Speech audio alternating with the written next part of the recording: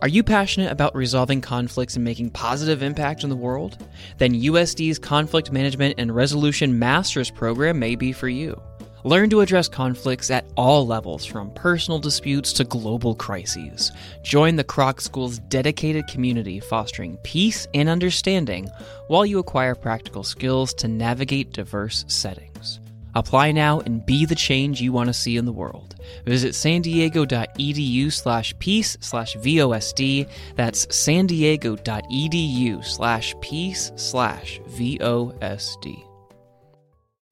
In 2009, our business dropped 85%. And making payroll was impossible. And then you have to decide how passionate you are about what you're doing and invent a creative way to sustain it.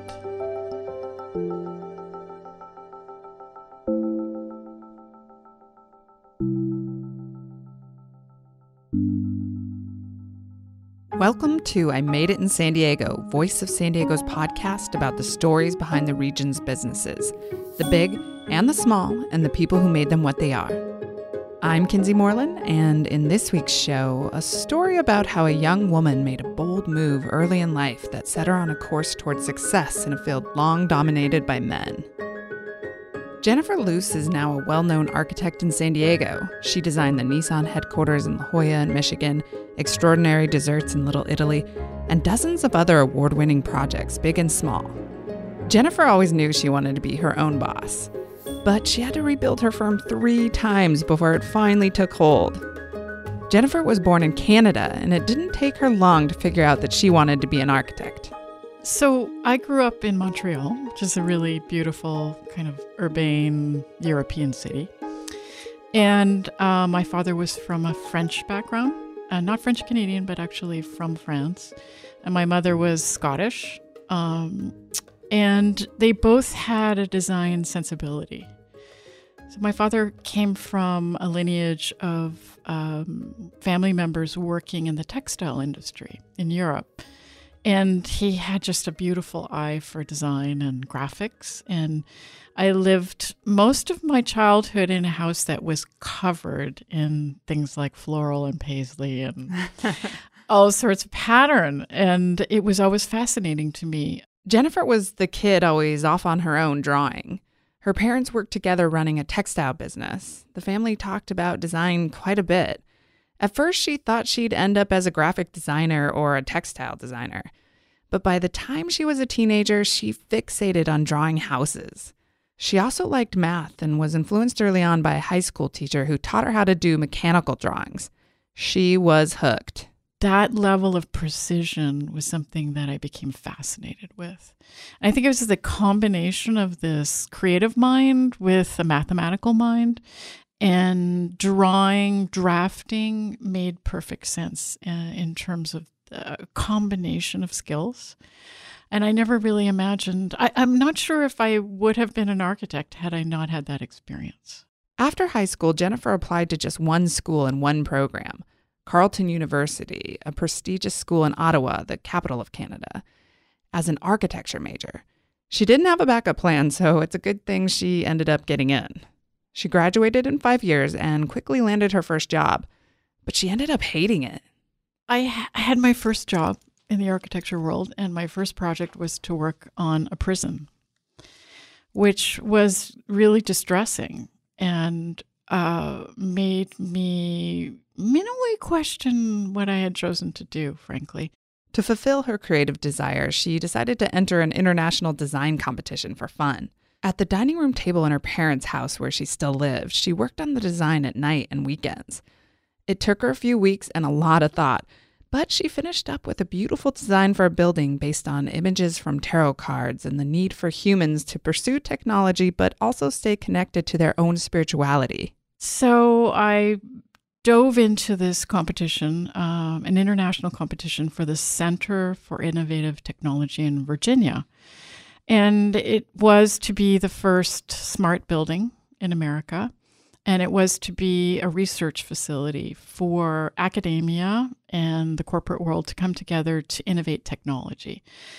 Of course, I wasn't a technological person, but the whole idea fascinated me, and sent the application off, really not knowing what would happen and never imagining that I would move to the United States, and never expected to hear anything, and ended up at that time receiving a note in the mail that I had won.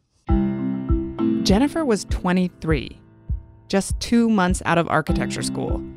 500 firms across the world had applied to the same competition. She was up against people 3 times her age with decades more experience.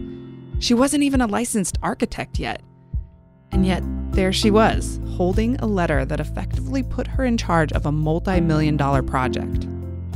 I got the letter at the firm, and I opened it, and everyone was just so surprised.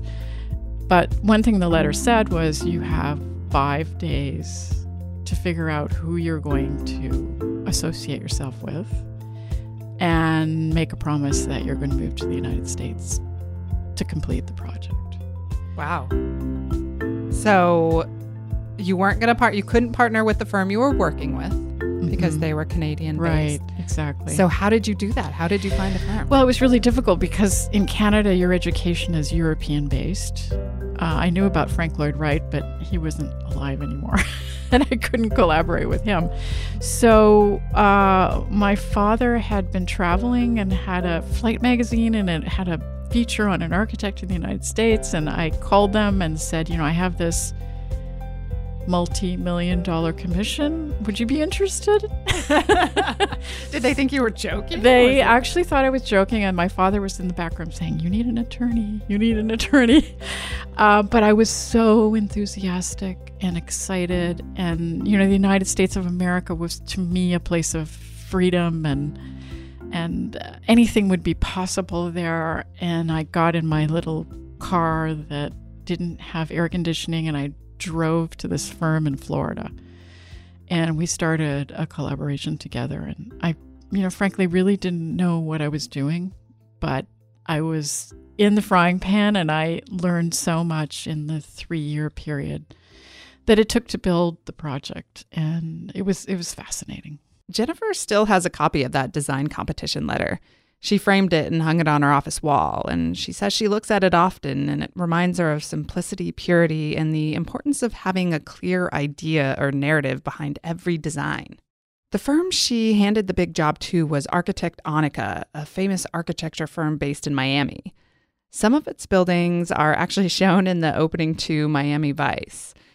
It was an exciting time for a 23-year-old, and even though she was unlicensed and didn't have any experience, the firm did let her take a lead in the project. Problem is, though, they didn't pay her like she was a leader. And, I had a lot to learn, so I had a lot of backup behind me, but it was an opportunity to build, to understand what it takes to do that. And winning a competition early in life is a really pivotal thing to happen to you, because you're jolted forward, even if you might not quite be prepared for it. So what was your title at that firm? Do you remember? I was a designer. I was making $11 an hour working on a multi-million-dollar project, but I was so happy. I was happy to be there and meet new people and really understand what it is to make architecture for the first time. They didn't give you any sort of bonus or like, hey, you brought this giant project to our firm. No. Here's a kickback. Lesson for the Your dad future. was right. My father was correct. You probably should have had an attorney. My father was always right. Don't you hate that? Yeah. The project in Virginia was built to lots of fanfare. The experience taught Jennifer that she had what it took to be an architect, and it gave her the confidence to break out and do her own thing. She'd never been to California, but she knew that's where she wanted to be. To her, the sunny state represented endless opportunities. And you moved right to San Diego. Right to San Diego. I have to admit, I thought San Diego was a suburb of LA, and I actually thought I was moving to LA. Sight unseen. But here I was in this beautiful place. and I was going to make it work. And so what's the next step? Did you open up a studio? I associated with a young man here who I had met through Florida. And we worked together for 4 years. And it gave me a really wonderful education of building on a smaller scale and building for community. What was the name of the firm? It was called Visions. And who was the other architect? Dick Friedson, Okay. who I think actually had just moved back to San Diego from the East Coast. We did a whole series of senior centers for communities in the region. It was a fantastic education about how important civic architecture is in our world. Jennifer liked her partner and the work they were doing, but she wasn't quite fully satisfied. She was still in her 20s, itching to move forward and ready for her next move. You know, I was on that journey of wanting to be my own thing. Very determined. I think I came from watching my father do that throughout his career. And I was pretty stubborn. I'm sort of a Taurian Canadian, you know, it's stubbornness is a part of my psyche. So I did it on my own. I went out on my own and worked out of my house for many, many years before the firm really took hold. When Jennifer turned 30, she finally became a licensed architect. She also got really lucky and won the green card lottery, which made working in the States a lot easier. It was a pivotal year that helped propel her forward in her career. Armed with her license and her green card, Jennifer felt like she was ready to take the next step in her career. She hired a couple employees, and without any outside investment or financial help from anyone, she just got to work and tried to make it happen. Canadians don't take loans. We do everything with cash.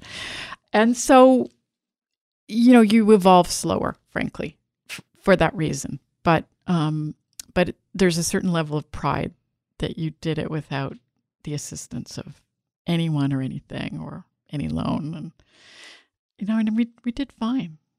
It's worth the struggle, frankly. The first year of owning her own firm, they grossed just $18,000. She was barely able to pay her 2 employees and herself. When we come back, how Jennifer went from running a struggling architecture firm in her Hillcrest home to running one of the most successful and well-known architecture firms in San Diego.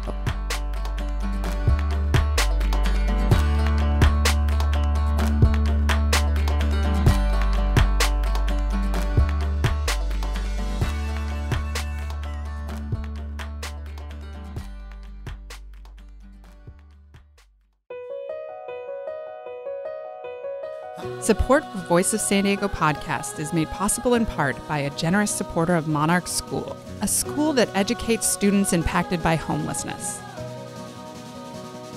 I'm joined in the podcast studio by Emily. Thanks for being with me, Emily. My pleasure. Emily, you're a senior at Monarch School. What are some of your favorite classes this year? My favorite classes this year would have to be math with Mr. Finnick and government with Ms. Becknell. Oh, wow. Both of them are very engaging with me, so they're my favorite. Okay. So do we have a future lawyer here? Those sound like a very serious career path you might be laying ahead. Possibilities are endless. And this is your second year at Monarch. Can you tell me how you and your family found the school? My mom had found the school through St. Vincent's Resources. I'm not really sure where it came up, but that is where she got the information about what the school does for students impacted by homelessness and the same circumstances I was going through. You can hear the rest of my interview with Emily and learn more about Monarch School at the end of the show.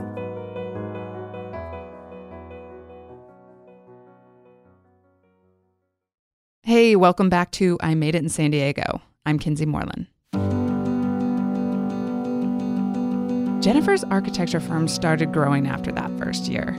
They took on more projects and she brought on her 3rd employee.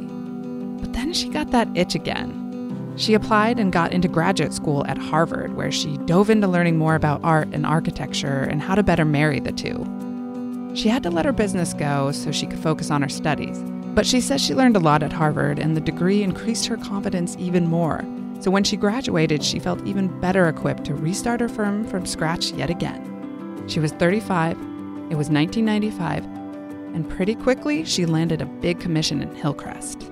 And we got a commission to design an apartment in the Cable Loft building in Hillcrest, which was the first for-sale condominiums lofts in San Diego. Oh, wow. And we worked with two fantastic guys who had moved from Chicago, and they were they had left their professions and were celebrating the fact that they were a gay couple, and the apartment was the celebration. So we worked for 2 years to build a really, really beautiful thing for them in collaboration with them.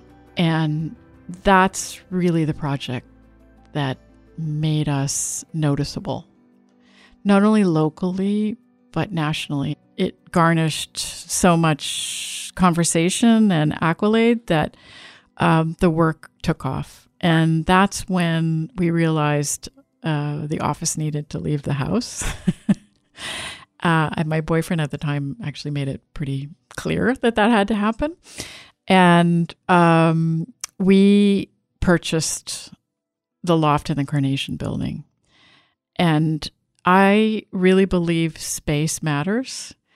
And all of a sudden, we were in a 25-foot high, beautiful barrel vaulted ceiling space with all the possibilities that one's mind could ever imagine.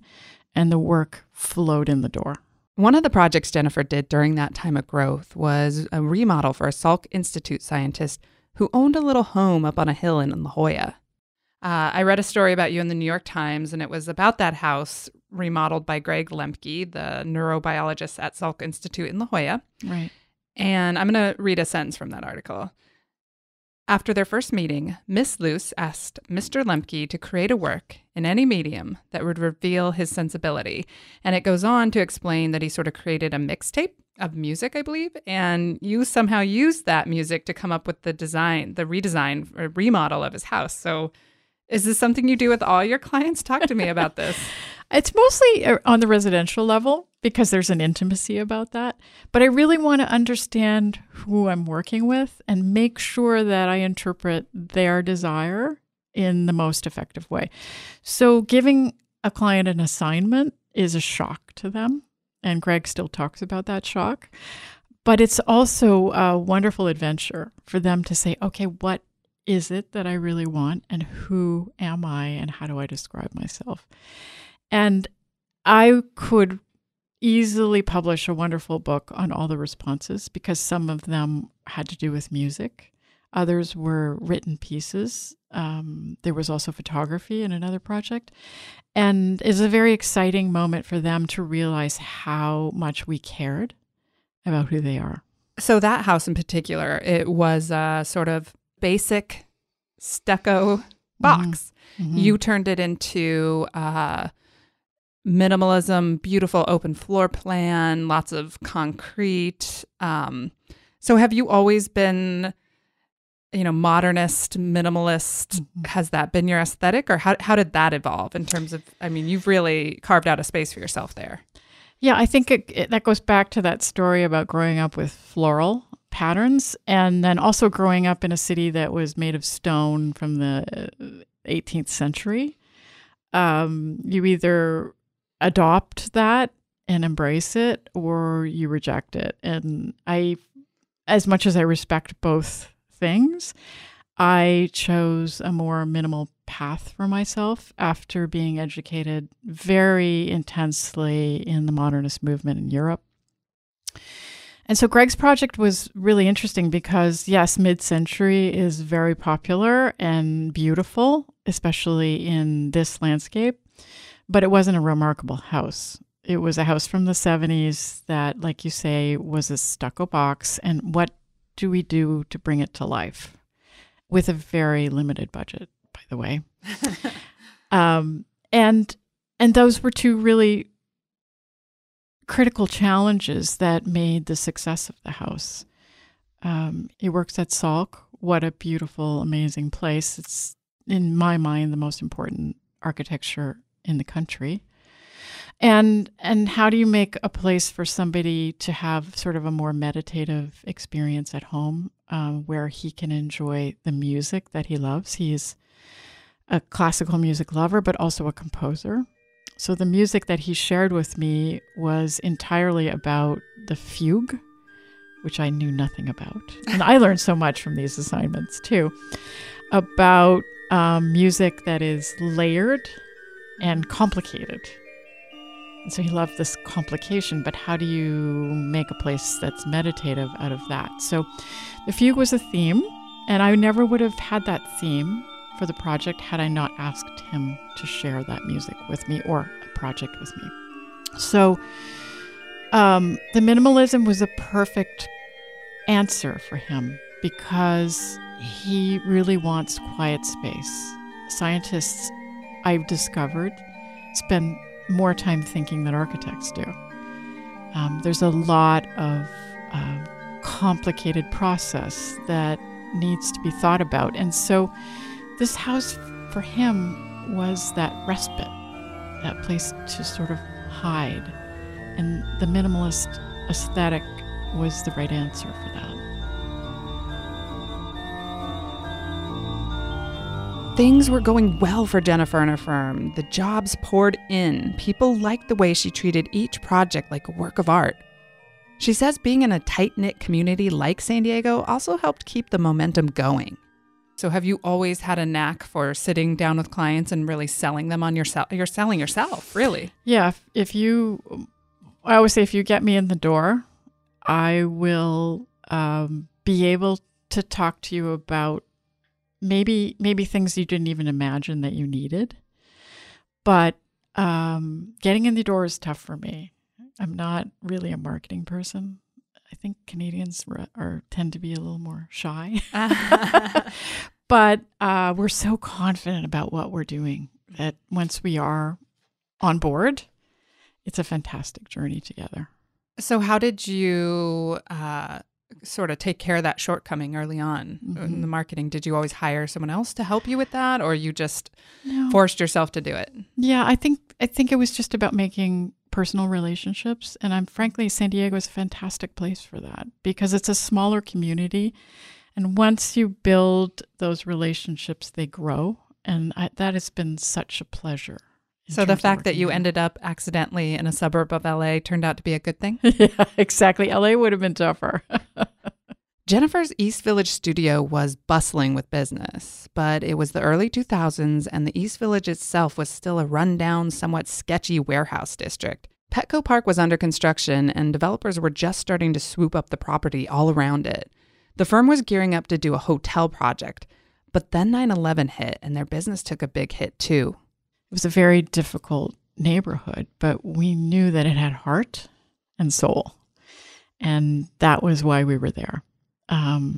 We also thought that we would be designing a hotel downtown and had a huge charrette with 30 great thinking minds from all over the country came to the loft in East Village, which nobody knew about. And we had a great conversation about hotels. 2 weeks later, 9/11 hit and all of our work went away. And we had just bought the loft, and what were we going to do? So it was another moment of reinventing oneself and putting it out there. The firm struggled, but just when things got really bad, Nissan stepped in and hired Jennifer's firm to design the company an office in La Jolla. The project was a smashing success, and Nissan loved it so much they had her design another office for the company in Michigan. But just as work started picking up again, the Great Recession hit in 2008. Architecture was one of the industries hit the hardest. We, as architects, are affected by recessions in a profound way. In 2009, our business dropped 85%. And making payroll was impossible. And then you have to decide how passionate you are about what you're doing and invent a creative way to sustain it. And we realized that no one would be building anything. And what was our skill? And this is a really important lesson. I hope we never have to experience it again, but it's likely, where you tap into the core of what you're good at, and you try to find other ways to use it. And we just happened to encounter a wonderful couple who he had been one of the founders of BMW Design Works in LA. And they had moved down here, and we began communicating with each other and created a series of workshops that we could do together, particularly on empathy in design. And I realized that it's something that I had employed in the work that we were doing, but had never really articulated it in kind of a theoretical way. And so we did a series of empathy workshops for General Electric healthcare all over the world for 2 to 3 years. And it was a wonderful way to occupy the time of the recession, to learn, to have enough to at least sustain oneself, but to be curious then about another way of practicing, which I think these recessions make you dig super deep into who you are. Alongside the lectures, Jennifer's firm also started taking on smaller projects like designing one-of-a-kind furniture. She was commissioned by the Museum of Contemporary Art San Diego to design a large artistic conference table, for example, and she did several other projects like that, which let her get deeper into her practice of exploring the relationship between architecture and art. Jennifer had to move the firm out of the East Village after just a short time there. There was just too much construction and noise. So they opened an office on Santa Fe Street in La Jolla, where the firm is now. She held on to that East Village building, though, and used it to generate income as a for-rent events venue for both private groups and nonprofits. She only recently sold that building and has plans to possibly use the money so she can act as a developer and commission her own firm to build a project. It'll be the first time ever she's been able to build her own project like that. That's a way off from happening, though, because right now her firm is busy with the exact kind of clients and work she's always been most interested in. We persevered through the recession, and I would say started over again, frankly. The third time, huh? Yeah, third time's a charm. Third time is a charm. Oh, I like that. Yes, and I think through that perseverance, the work that you're meant to have comes to you. And we are at a moment where we're just doing exactly what we want to be doing. And it's rare that you don't have to take a project that doesn't philosophically work, or where the budget is going to be terribly challenging, or, what there's always that. We have this 5 Ps for taking a project on: people, place, project, profit. I'm not going to remember all of them. Just one. But I think that we're working in the art world, and that's a place I really want to be. I'm the champion for the arts. So we're working on a small project in New York City right now for an art collector. And it's it began as a very emotional story because it was the apartment that Zaha Hadid was to live in the building that she designed. And she was a mentor of mine, and I spent some really great time with her. And I think she represented to women what the profession could offer, with some muscle and dedication. And so I am working in this space that was meant to be hers. And we spent many, many months wondering if we should connect with her office to recreate what she intended, or should we move on and pay our respects somehow? And that's what we decided to do. And we're under construction now, and it's very exciting. The building is absolutely beautiful. It's on the High Line.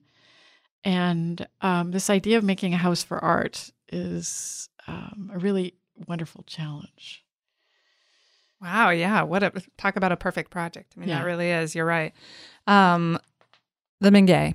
Yes. It's a museum for folk art and craft. Mm-hmm. It's in Balboa Park.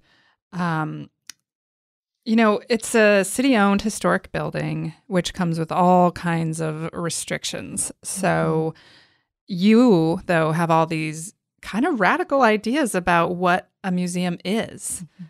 And so how are you fulfilling these ideas you have about how important museum space is and working within the confines of this historic city-owned building? Such a challenge. But I think through constraint comes opportunity. So at first, we were commissioned to make some changes to the museum, and it was clear that it is a historic building not to be touched. And it's like you've got your elbows on the edges and you're thinking, how can we reach out? Because the context is this absolutely beautiful park. And then, yes, I think that the role of museum is changing. It started changing in the late 20th century, and now it's even more evident to me after much travel with the museum to look at museums and really understand them, that they're becoming more civic, more social, more open. They're not hermetically sealed anymore. And so that was where we began the challenge with designing Mingei. How do we be open and how do we deal with a closed building? So opening up windows is the first, why not, right? And understanding there is a moment where arcades that are evident in the park could become places where we open a door and say, welcome. This idea of welcome is really important. It is a museum of craft and folk art and design, objects of use, and things that are really democratic. Yeah. Right? You're stripping away the pretension that is attached to fine art, right? Right. So, yeah. And so we don't want to hermetically seal the museum. We want to open it up. And so the working with historic resources and understanding that there is a certain respect that has to happen for our history, and it's something that I think the European architects do very well. How do you respect that, honor it, and then move it forward just into the century enough that it welcomes someone in the door? And so we've opened up arcade doorways. We've opened up windows so that the building glows at night. There's one part of the property that's non-historic, and we said, okay, well, if we can add something there, what would it be? It would be a civic thing. So it's a theater that will be used by all of the museums in the park, Old Globe Theater. And so it's the welcoming element as well. It has been a long process of thinking, but that civic nature then infiltrates the programming, the way the spaces are organized. The ground floor will be free to the public. It's just a different way of thinking about communicating that art form that is not a painting on the wall. It's an object that you might even use in your kitchen that's being celebrated. And how do we make that accessible to all? The Mingei redesign is scheduled to break ground in 2018. Jennifer's firm now employs 8 architects and designers and grosses about $1.5 million annually. Jennifer's professional success, though, has come at a price, her personal life. She never married or had kids, and she says she's still learning to become okay with that. Have you decided that you're just taking a different path and this is satisfying for you? It is definitely a different path. And actually, I'm going to therapy about that right now. Yeah, I mean, especially as a woman, you didn't take the expected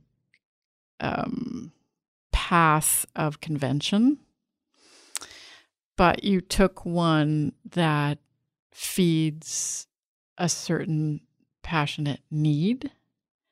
And is that enough? It's a really good question, which I haven't answered yet, but I plan to in the next 6 months. But no, I think that it's been such a wonderful journey, and I've met such wonderful people that maybe that traditional view of how we navigate life wasn't for me. And this is. I fell in love a number of times. But, I think the work has been so pivotal for me. It's my passion. And I think that I was just so determined to make it work as a Canadian woman in the profession, which is not so easy and wasn't easy then and still isn't easy today, that I just buried myself in the work. And it's been fruitful. Thanks for listening to I Made It in San Diego. I'm Kinsey Moreland. I wrote and produced the show. Scott Lewis added his wit. Adam Greenfield mastered and mixed it.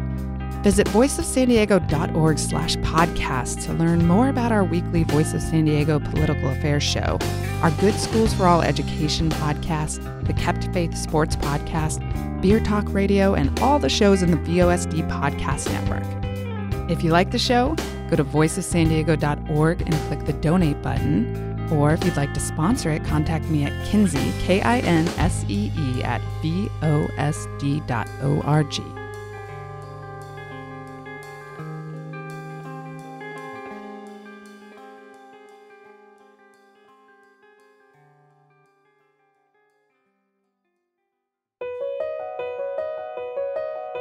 Now back to our sponsored interview with Emily, a senior at Monarch School. What has Monarch done for you? Do you feel like it made a difference in your life? Definitely. It's made me more grateful about the things that I have, because Monarch is this place where you come and you can feel like whatever's happening around you in life isn't happening. You feel stable, you feel supported, you feel like everything's correct. Like you're being productive and progressive with your life because you're getting an education. You're not stressing about hygiene problems or where you're going to be until blah, blah, blah, because they have programs out until like 6 o'clock. Oh, nice. So you get to stay there for long periods of time. It's stress reliever, definitely. Yeah. And have you been able to make lots of friends there? Do you feel like it's a nice, friendly, it's pretty tight-knit. It's pretty... Yeah, actually, we all have little cliques, but... Every high school ever. Yeah, but at the same time, it's all together. Like, everyone's cool with everyone. Oh. Rarely there's conflict. Oh, wow. Well, that's nice. Oh, yeah, definitely. Less drama and gossip. That's the best part. So can you talk to me a little bit about what your school life was like before you found Monarch? Were you in and out of a few different schools or what? My sophomore year of high school, I was in and out because I had to move from different places constantly throughout Vegas, like weekly monthlies, hotels. So either I was close enough to attend school or I was not close enough. So that year was kind of jumbled. Mm-hmm. And then since then, it's been pretty stable. Yeah, since I found Monarch, I stayed with them. This is my second year now. Mm-hmm. And so I'm already working on fixing my 10th grade year with them, and they're helping me fix those credits. So that stability must be nice, right? Oh, definitely. Yeah. It's a lot less stressful. Yeah. So, Emily, Monarch has a lot of unique programs beyond what is offered at other high schools. Talk to me about which programs you've taken advantage of during your time at Monarch. My favorite program that I've taken advantage of is internship, because I've always been kind of scared of getting a job just because, the rejection or the failure, it always messes with me. But through the internship, I had like a little safety net because all it was an internship. It's not necessarily a set in stone job.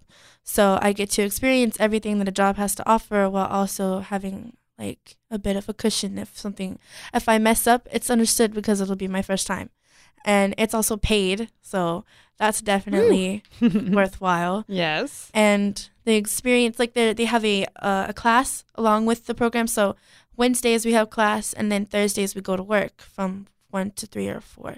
And in the classroom, CFI, Creating First Impressions, they taught me how to do a resume, first resume I've ever done.